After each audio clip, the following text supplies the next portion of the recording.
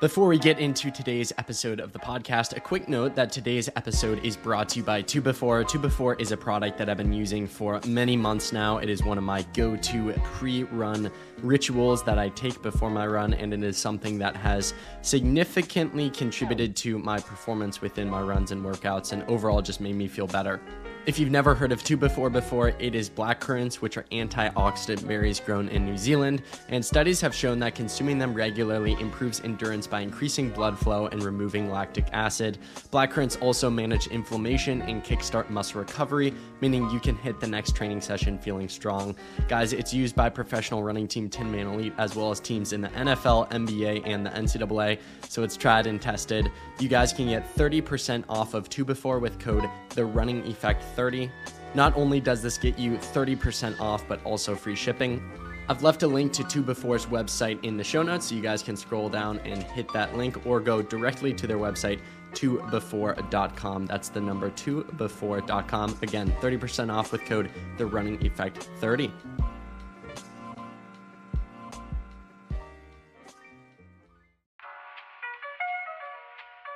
Ladies and gentlemen, welcome back to another episode of the Running Effect podcast. I'm your host, Dominic Schlueter. I'm a little sick right now, which is why I sound off. But today on the podcast is the one and only Callum Elson. Many of you guys have been asking for me to make this one happen because Callum has been on a tear recently. In fact, in his last race, he ran a new area record time of 3:46 to win the silver medal in the road mile at the 2023 World Athletics Road Running Championships. That was a super fun race to see and see how it played out, with Hobbs Kessler, former podcast guest, winning and Callum placing second right behind him. What's most interesting about Callum is he's been running for only just roughly 3 years. And so from running 3 years ago to 3:56 in the mile and 3:35 in the 15 and all of that stuff is absolutely remarkable. And it was super enjoyable to kind of get an inside look into his journey. Before we hop into this episode, I greatly appreciate you giving us a follow and a 5-star review on Spotify or Apple Podcasts. It legitimately takes between 5 and 10 seconds to hit those two buttons, and the majority of you guys have not done those two things. And then something all of you guys can do is share today's episode with a friend, a family member, someone who you think would find value and benefit from it. With all of those notes aside, I hope you all enjoy my conversation with the man, the myth, the legend, Callum Elson. Callum Elson, welcome to the Running Effect podcast. How are you doing this morning? I'm all good. It's evening for me, true. Man. It's evening. 10 past 6 here in the UK. How's things with you? It's going well. Excited to have this conversation. I've known about you for quite some time now. I feel like you've been on the map for a little while, but after that performance, the World Mile Championships, I got so many DMs of get this guy on. I was like, okay, we'll give the people what they want. So speaking of the UK, what's the weather there right now? I know the seasons are different, US versus UK. How's the weather in the UK? Yeah, we're just changing to winter now. You guys would call it fall, right? We call it autumn here. But yeah, it's just starting to get a little bit cold. Kind of that weather where some days training's really nice, you're still in shorts and short sleeves. Some days you're like, I better put my gloves on for this, you know? It's the motivation's getting a little bit harder now. It's not summer anymore. Do you like the colder weather where, in the summer it can be harder to train? Of course, kind of depends on the distance and how far the runs are. And sometimes for track sessions, it's nice if it's really warm out. But I feel like as the weather gets chillier, colder, the reps feel easier. You can breathe more. The humidity is not quite there. So do you like it or no? Not really. It seems like you don't really like it from your response. Nah, yes and no, man. I guess from a performance point of view, I think it definitely is better for it to be a little bit cooler. But I'm all about the atmosphere. I just think those nights in the summer when it's we don't get super hot weather like you guys do. So for us, it's always pretty manageable. But just when it's staying light later into the evenings, everyone's down at the track. The vibes just seem a little bit better. Everyone's kind of a bit more excited to be down there. Whereas now you turn up and it's dark. I'm looking around the group and I'm seeing some faces where I'm like, I'm sure I recognize you, but I can't quite tell who you are with the hat on and the long sleeve and that sort of thing. So yeah, I don't mind the weather too much. It doesn't snow too much in the UK, right? It's just cold rain for many, many months. Is that correct? Yeah, just rain and cold. We do get snow, but it's nothing compared to North America. It's super light bits of snow. In Scotland, some of the northerly parts, they get it a little bit worse, but no, we kind of have a couple days running on the treadmill while they sort the roads out, and then we're all good. Would you ever consider moving to the US or training in the US, or is that something where you're like, UK through and through? Yes and no. Like, I did a year there for college, and like, it's not that I don't like America. I just love the UK. Like, I think I love the culture in the UK. How I get along with the people, the type of banter and stuff we have is just so different to American culture. So training camps in America, great. Go there for races. I'd love to spend more time there. My coach is still based in the States. But in terms of long-term planning and living and stuff like that, it would take a lot to get me to move out there, I think. Let's talk about your start in the sport. Take me through your start in the sport of running and what your first impressions of it were. Yeah, so, I mean, I've been running for quite a few years, just not really taking it too seriously. When I was in school here, like we call it primary school, so you're like age 10, 11 when you can start doing some running and cross country. And I always did that, but alongside that, I was playing football, rugby, all the different sports and stuff that we have here. And it wasn't until I got to maybe like, honestly, 18, 19. So this is like 2020, when COVID was hitting, that's the first time I've just been a runner, and I've not done any football or anything else, or soccer for you guys, right? On the side of things. So my introduction to running was kind of the mass road races. So like my parents would be training for a marathon, like just as a hobby. So I'd do like a random 10K on the road or a half marathon, no kind of like introduction to track and that sort of thing. And I only ran my first 1500s like last year in 2022, and like middle distance. And now that's kind of like my main event, if you will. So yeah, a bit of a different non-traditional route into the sport, but one that I wouldn't change, because I think a lot of the skills I have now compared to other athletes I've gained from the team sport environment and playing football, and the teamwork, the camaraderie, the different responsibilities, the understanding tactics, all that sort of stuff, I think is a different angle and a different way to cope with high pressure situations that maybe traditional athletes don't have. How many years total then have you been just a runner and fully focused on it? Yeah, just a runner. So it was 2020. So in England, we had a lockdown in March 2020, and that meant that that was my final year in university, and that meant that the soccer season, the football season, finished early. So in March we had no more games, and there was no team practices allowed together. Everything was by yourself.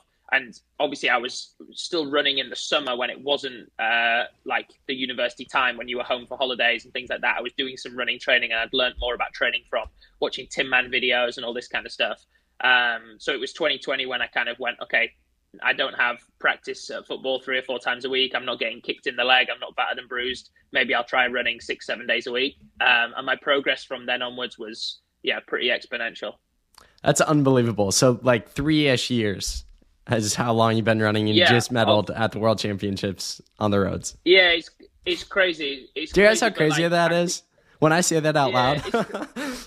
Yeah, I've been a running fan. It doesn't feel like 3 years to me, because I've been a running fan for so many years. Like, I've been a running fan for 10 plus years in terms of, back when it was 2012 and it was like Mo Farah winning double gold and stuff like that. I was obsessed with athletics. Like, I've been consuming content of athletics has been like a second sport to me after football for a long time. And you guys have semesters in the US where you'll have like fall and spring, but you're home for Christmas, you're home for the summer. We have similar in the UK, and those times when I was home and I didn't have football practice, I would be running. So I've kind of always been in and out. It's been 3 years that I've been sort of fully invested in it. I've understood what proper mileage is. I've, been coached for a couple of years. It's that sort of thing. So yeah, 3 years of being properly at it. I clearly expressed talent as a junior and like showed that I had some potential. It's not just like, oh, one day I bought some running shoes and then, suddenly went to the world champs, right? If you don't know, in the US, high school is ages like 14 through 18, and many of my guests will talk about how they were playing soccer before they were running. And generally, the thing that makes the switch is they realize they're way better at running than soccer, and they probably have a future in the sport of running, but not soccer. So what was that like for you? Take me through that shift. Yeah, so when I was much younger, so like up until like the age of 14, 15, I was playing at like professional academies here in the UK. So I'm originally from Leeds, like Leeds United. I don't know if anyone heard of that team in the US. We used to be in the Premiership. I was like, playing there, and kind of when you're in that environment, you still think you could become a footballer and you love it, and you've been doing it for, 10 years. So you're kind of obsessed with that idea, but you're also developing the maturity where you realize it's only 0.000 whatever percent of people that will make it to the actual top leagues. You start to understand your weaknesses. You start to understand how your body's developing differently to what maybe you need it to be. But when I was at university in the UK, the football is like a pillar of society in the UK, right? Like, we absolutely love it. It's a cultural thing. A lot of the times people have very similar personalities, social events, and your friendship groups are really formed around it. And when I was there, I was still running, but like the friendships and the camaraderie and the enjoyment I got out of playing with the university football team compared to, say, with the track team was like, night and day, just based on the university that I was at.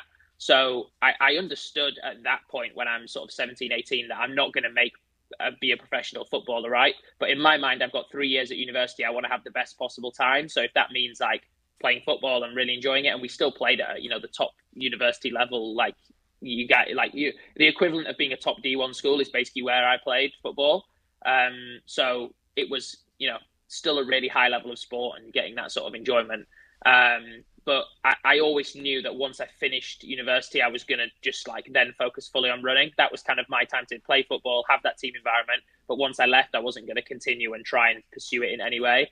I was then going to switch over and kind of knew I had a lot more years of a running career left, because you can be a runner at a far older age than you can be a footballer.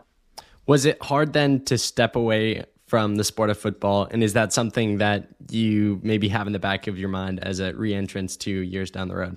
Yeah, yes and no. Like I did miss it initially, but I was fortunate that once I stopped playing during COVID, there was no games going on anyway. And by the time that the games really started up again, I was already like showing some progress at running. And you'll know yourself, and like anyone that's at any level that's listening, when you're making progress in running, it's the most motivation you ever have. It's the most fun to turn up to practice. It's the most fun to enter races, because you're thinking, wow, like I wonder how much better I could get, And I think in that first year, from sort of March 2020 to the following summer, so maybe like June 2021 or something, I went down from like a 15:25K to a 14:07.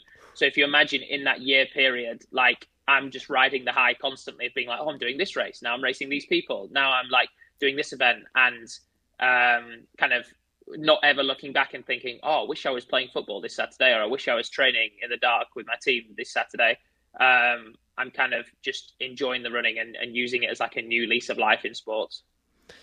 Can you take me through what your training looked like when you were doing both at the same time? What was that like, both running and football? Literally, I would just, like, when I was properly playing football, running, all my running would just come from football, pretty much. I would maybe do I wouldn't do any sessions, that's for sure, any workouts. I would just do like maybe 1 or 2 easy runs during the week. So I would have no long run, because the Saturday I'd be playing the match, the Sunday I'd be recovering from the match. And then we train a couple of times a week, where we obviously do a lot of running and stuff. But in my final season, we actually got the GPS and the heart rate monitors and everything for like the team. So we would have to train with the stuff on, and we actually ran like a surprising amount in the game. So like all those years of playing football was a pretty good aerobic base. It wasn't like going from nothing to then suddenly running again. And when I stopped playing football and started running, I basically just switched the schedule. So every time I would have football, I was like just replacing with running, and realized that the strain on your body of not, getting beat up or twisting and turning and shooting, it's like you protect your muscles so much more when you're running. It's just one singular motion, right? So you can actually do way more volume and spend way more hours running than you can playing something like football. So I could just up my training load pretty much, every month, every year since then. Do you think soccer then has almost strengthened your muscles and tendons to the point where you probably are less of a risk at injury compared to most people? Because a lot of runners who start young, they don't have that same kind of development of the twisting and the turning, which probably sucks in the moment. It doesn't feel good. I mean, I played football growing up, but I think there are some maybe long-term gains to it. Potentially, yeah. I think like I don't have necessarily a traditional running body type. Like I am a bit more filled out. Like I'm probably more on the muscular side than say like a low body fat, like very slight runner that you would traditionally associate a distance runner with. So, that could potentially have one element. But the other way that I look at things is like, I'm 24 right now, but my training age, if you imagine, let's say my training age is 4 years for the sake of it, like that's the equivalent of someone who maybe starts track properly when they're 16. So technically I'm like only 20-year-old, so I'm still under 20 or a junior in my training age. So there's still a long time left for those injuries to potentially happen, because often we see kids that, it takes 4 or 5 years, and then the cumulative load of all those miles starts to catch up with them. So, hopefully it doesn't, but that's something that could eventually start to happen with me. Right now, I could still be riding the wave of like being pretty fresh to the sport. I've only done a couple of serious winter training cycles and stuff like that. So, it's hard to really make those comparisons with other runners. In the U.S., at least, a lot of our biggest stars, Galen Rupp, like Andy Weeding, like the list goes on. So many people I talked to, they started out in the sport of football. Apologies for my listener. I'm flipping back between soccer and football. Same thing. Okay. What do you think the reason behind that is? Do you think it's just purely a coincidence, or do you actually think there's a reason behind starting out in soccer? I think probably it's coincidence, right? Like, I'm sure if you did like a massive survey, people would start in all kinds of sports. People that listen to Coffee Club podcast, they'll know that Ollie Hall was massively into his swimming and stuff like that. And that's not a sport you would naturally associate with then transitioning over to running. But when you think about it logically, it clearly has, benefits of building your aerobic base or having the discipline to turn up to training before school or whatever it is. So I think you can look at all sports and work out things. I'm just a big advocate, and when I speak to junior athletes now, is like, you don't need to start taking it seriously too early. I think all the documentaries of the Ingebrigtsens and everything has made us think like, right, if you want to make it to the top, like you've got to be committed from when you're 13 and do all this and have these things and start taking these supplements and all that. I think actually the enjoyment of running is what will see most people through, and most people that push on to a top level have consistently enjoyed it every year, and they've obviously had their down moments, but they're still turning up and every season and thinking, yeah, I love this, I want to keep doing it. So the enjoyment factor, I think, is the main thing. So when you're a kid, if that means trying out loads of different sports to find out which you truly enjoy, I think that's the key thing. It sounds like if you could go back and change and even train yourself as like a 10-year-old super seriously in the sport, you wouldn't. It seems like you're pretty happy with your path. Even though you got a later start, it seems like you're like pretty at peace with, yeah, I got a later start, but it was what's best for me. And my love for the sport at the moment probably wouldn't be the same if I hadn't gone on this path. Is that true or no? Yeah, I think that's true. And also like, some of the guests you'll get on this podcast will be like obsessed with performance and like just focused on like this time or this accolade or this award. And of course I am, and I really want to get the best out of myself in the sport. But equally, I don't think there should be a stigma around saying there's other stuff I care about that's not running, right? Like I have a business, I work in digital marketing, I like doing these social things. Like there's more to me, I would like to think, than just turning up and being a runner. Right now, at this stage of my life, that's my priority, is trying to be the best athlete I can and hopefully make a career from the sport. But I also want to still do other things. And I look back through my childhood and my university and stuff like that. And if I didn't do all these different things, would I be the type of person I am now? Would I have the skill set I have? Would I have the different interests and friends? Probably not. So I think they say everything happens for a reason, and it's super cliche, but I genuinely do think that sometimes you should just follow what you enjoy and follow that kind of path that feels right. Well-roundedness, identity, that's a topic that I feel like has gotten brought up more and more on the podcast, specifically with wiser, older guests who are kind of at the end of their career and maybe regret not being more well-rounded growing up in the sport, and how it was maybe a detriment to their life at times when running wasn't going well, they got an injury or whatever it might be. Because running was their everything, their life was really difficult as a result when they didn't have it. What are your thoughts just on that concept in general, specifically as you spoke there to well-roundedness and trying to not make your identity strictly running focused? Yeah, I think, look, it's different for everyone, right? Like some people, the only way they can lock in and be sort of fully committed is by just removing everything else and thinking, right, this is what I do. I run, I eat, I sleep. The only things I eat are to benefit performance. The only things I, focus on and put in my schedule is stuff that's going to benefit performance. And probably those people will go on to achieve, generally speaking, more than the people who aren't as committed. So in my answer, I'm not trying to say like, oh, you can just be laid back and you'll make it to the top, because that's not really reality. But equally, I think you have to plan a life that's, longer than running, and also think about the other significant individuals or relationships or things that you have in your life and work out what makes you happy and what's your priority. So I'd argue that as much as I love a PB, and like, of course I want to, go out and smash a PB and run as fast as possible, that's one thing I want to do in my life. But equally, I want to make sure I've got I'd love a good relationship and be able to go on holidays and, enjoy my life. And I'd like to make sure that I still have a really solid friendship group when I'm 40 years old of friends that I've had for the last 20 years. And often those things are difficult to all balance at once. You can't kind of just tell all your friends, right, guys, see you. I'm going to just run, eat and sleep, and I'll see you in 5 years. And hopefully we all still get along. It's like not really a thing. And same, I can't just say to my girlfriend, right, sorry, we're not doing anything fun now for 5 years. We're sleeping in an altitude tent. We're doing all this. Like that also, wouldn't work. So for me, it's like a balance of if other things also make me happy and I can use that happiness and enjoyment as fuel to put into my training, then I see it actually as something that's beneficial rather than something that's taken away. So in the off season, if you can go away, have a good time, be a bit looser with your schedule and have fun with your friends. When it comes back to that training and you're like, right, Monday we start again, I take that 2 or 3 weeks I've had as like massive fuel to be like, God, that was so fun and I enjoyed it so much because I let myself go because I knew I'd put all the work in. So let me go again. The next year I'm going to put in all this work, do all this, and then the off season will be even better the year after. And yeah, that's kind of how I operate. Can you take me through your progression from that moment during COVID when you started taking the sport more seriously, kind of up to present day? We can dissect some performances in a minute, but just the overall progression of how far you've come, some different performances, some different marks or events that were indicating to you that you were on the right path towards where you're at today. Yeah, so if I do it in chunks, kind of like, so I started obviously taking it seriously like 2020. 2021 summer, I ran 14:07 for 5K, which was like the standout performance on the track.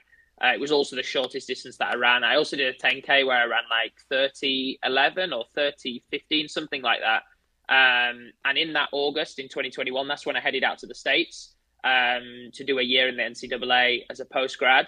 I was supposed to go for 2 years, but that first year I was at home because of COVID and just like doing my classes online and things like that.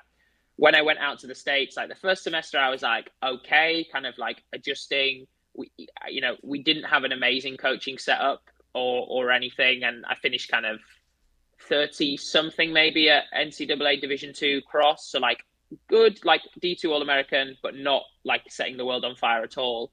And then it was the indoor season where we got a new coach, Nick Aguila, who's still my coach now and has been since that day.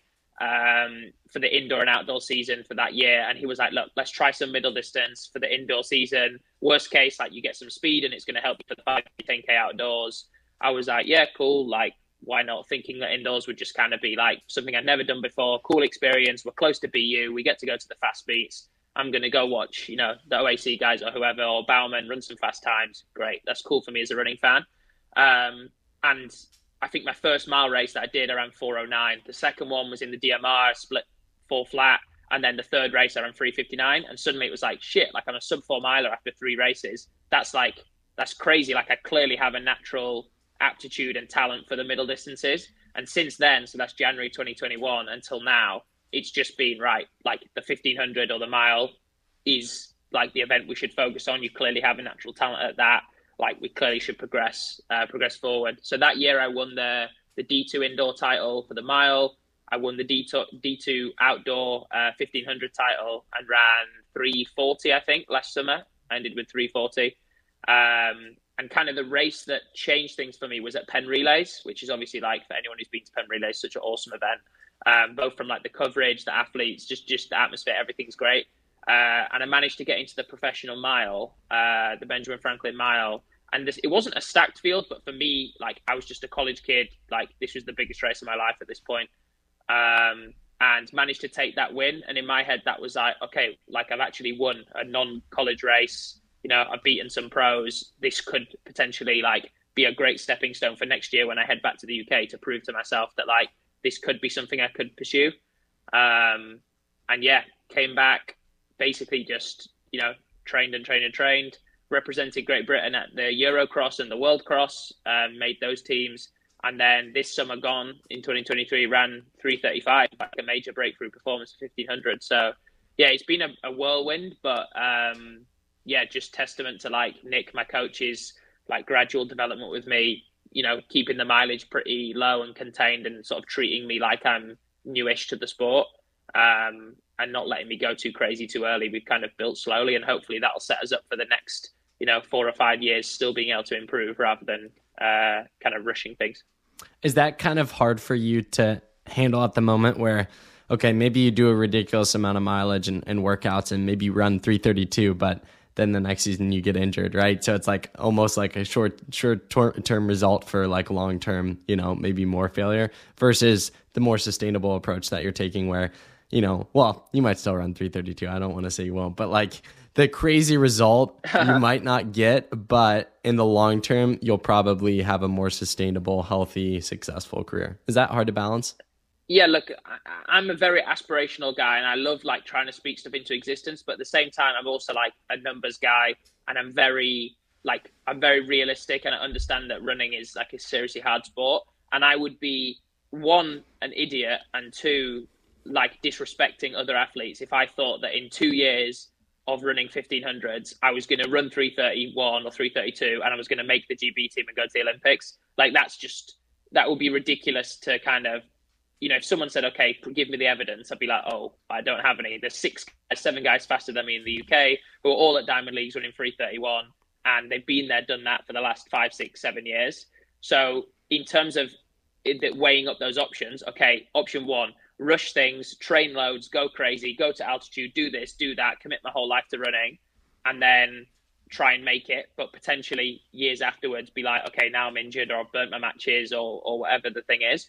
Or I can go, okay, maybe this year is a bit too competitive. This is going to be difficult. Use it as a learning process. Try and beat those guys, race those guys. But let's actually look forward 2, 3, 4 years to the next Olympic cycle or next World Champ cycle and get you there so you're really peaking as a 26, 27-year-old. And you can basically, catch them when they're getting a little bit old and you're getting a little bit fitter. And hopefully that'll be like a perfect storm. So yeah, don't get me wrong, I would love to break through and do everything at once, but I'm also a realistic guy, and Josh Kerr and Jake Whiteman are the last 2 world champions, and unfortunately unless I beat them, I'm not going to the Olympics. So it's easier said than done. What do you say to the listener who heard you speak there, who struggles with patience? What would be some advice of someone who's clearly patient on how to kind of instill it in your life and training? Yeah, I think the thing with patience is you're only ever patient for something if you understand the benefits of the long-term reward over the short term. So often, thinking about it in your head or writing it down and understanding what short-term benefits do you get from one decision and what long-term benefits. And if you can't look at the long-term benefit and think that's the one I really want and that's really worth it, there's no need to be patient. If the long-term goal is not that attractive or that amazing, don't be patient. There's no need to be. But if you truly believe, actually, I'd love to shoot for the stars, go for the real long-term goal and have this big, thing that I want to achieve, then patience is a necessary step in order to get there. Whether it's a certain PB you want to get to, a certain team you want to qualify for, there's no athlete that's burst onto the scene and just done it. Everyone, if you look back, will have been there, failed loads of times, run crap loads of times, run well loads of times, probably thought they were going to make it and then didn't, and then eventually has persevered and been patient enough to eventually get that long-term goal. So yeah, I think you just got to weigh up, look, how bad do you want what you're looking to achieve? And it's fine if the answer is not that badly. If you actually like to, try and run really well in 5 weeks' time, fine, train your ass off. That's cool. But if you're 5 years ahead is your really big goal and you really care about it, then you have to make the necessary sacrifices. So yeah, I think it's individual to everyone. Take me through 2 races. One, the 335 race that kind of breakthrough for you. And then the second, the World Championship mile where you got second place. And also with that, like the whole selection process and just kind of the craziness of everything that went down. Yeah, so 335 in the summer was awesome. So I'd run, I did like 5 races in a row and each one I got quicker. So I went 340, 338, 336. And then this particular race, 335, like the stars just aligned. We had a great race. We had Sam Tanner in the race, New Zealand Olympian. He's run 331 now, as well as we had Adam Fogg in there. Maybe people on the podcast know Adam. And then we had a whole host of Brits that were all around like the 337, 338 mark. And it was being paced pretty quick. And it was one of those where I'd already run 336. I was like, I've done my kind of summer goal. I wanted to run 3:36, 3:37. What have I got to lose? Let's just try and mix it up and go for the win. And really, I didn't even know what the splits were, how fast we're going. When the bell rang, I just thought, right, like just race to win and tried to beat Santana. Just missed out on it in the end, but ended up, he pulled me essentially to getting a 3:35, which if I was beating him, I'm sure I wouldn't have got that. So it shows how you need to kind of, race the best people in order to get those times. So yeah, that was awesome. The 3:35 that was in the end of July and sort of capped off the summer for me. I was supposed to race again, but I was sick, so I didn't race. Then I had an early off season with a bit of time off, and then built up again for like you mentioned, the road mile, which in the UK we actually had a trial for that, which was just a trial race. There was however many people, 10, 12 people that were in the qualifying time to race, and the winner got picked for the team. So was fortunate enough to win that one, and then a couple of weeks later had Riga, which was crazy. I don't really know how to describe what happened. It was a weird race in the sense that on paper I probably shouldn't have got a medal. On paper, kind of probably only Hobbs should have got the medal of the people that did, based on the 1500 meter times of Chariot and some of the other African athletes with the sort of 3:30, 3:31 PBs. But on the road, anything can happen. It's far more of a tactical affair in terms of knowing where you are on the course, where you want to sit in the pack, compared to the track where it's just like sit behind the pacer or the wave lights and the fittest guy's probably going to win. There's far more thinking and tactics in a road mile. So I went in with the attitude of wanting to finish in the top 10 because I thought kind of a realistic marker. It would mean that I'd put myself up there with a chance of trying to win. And, when the best guys went past me, I'd hopefully finish in the top 10. But when we came to the final 400, I realised actually I was the one that was making a move to try and win rather than other guys coming past me. So, yeah, super close to being a world champion, which would be cool. Of course, the event doesn't quite have the prestige that the other world championship events do, but I'm sure in 5 or 10 years, it will have that prestige with more athletes going, because they'll realise people like me, we aren't at the caliber yet to make a track outdoor champs, or not in the UK. If I was in another country, I could probably make it. But the exposure that I'm getting, the conversations I'm having, the chats with brands, the support from people as a result of the medal probably leaves a lot of athletes at home who looked at the championships and thought, nah, that looks a bit crap. That doesn't have any prestige, and thought, I'm not going to bother making the team. Probably sat at home going, hey, I could have run 3:56 and got a medal there. That could have opened up so many opportunities for me. It could have put me on the map a little bit, and will regret the decision. So yeah, super glad that I did it. Super glad I could get a medal, and I'm going to reap the rewards of making that sort of decision. So I'm very pleased. Speaking on both those races, but you spoke about it particularly in relation to the 3:35 race, the mindset of competing, and with that, the times will come. Not all the time, but at least in my experience of talking to people, that's actually been a big focus of a lot of the most successful athletes, is just compete with those around you. And if you do that really, really well, you're probably going to run a good time. So can you speak to that specifically with the younger audience who is generally hyper, like obsessed with time, which I always laugh at? Yeah, I mean, the first thing, right, for the American listeners is you can't be caring about the time on cross country. That was my most hated thing about the States when I was there.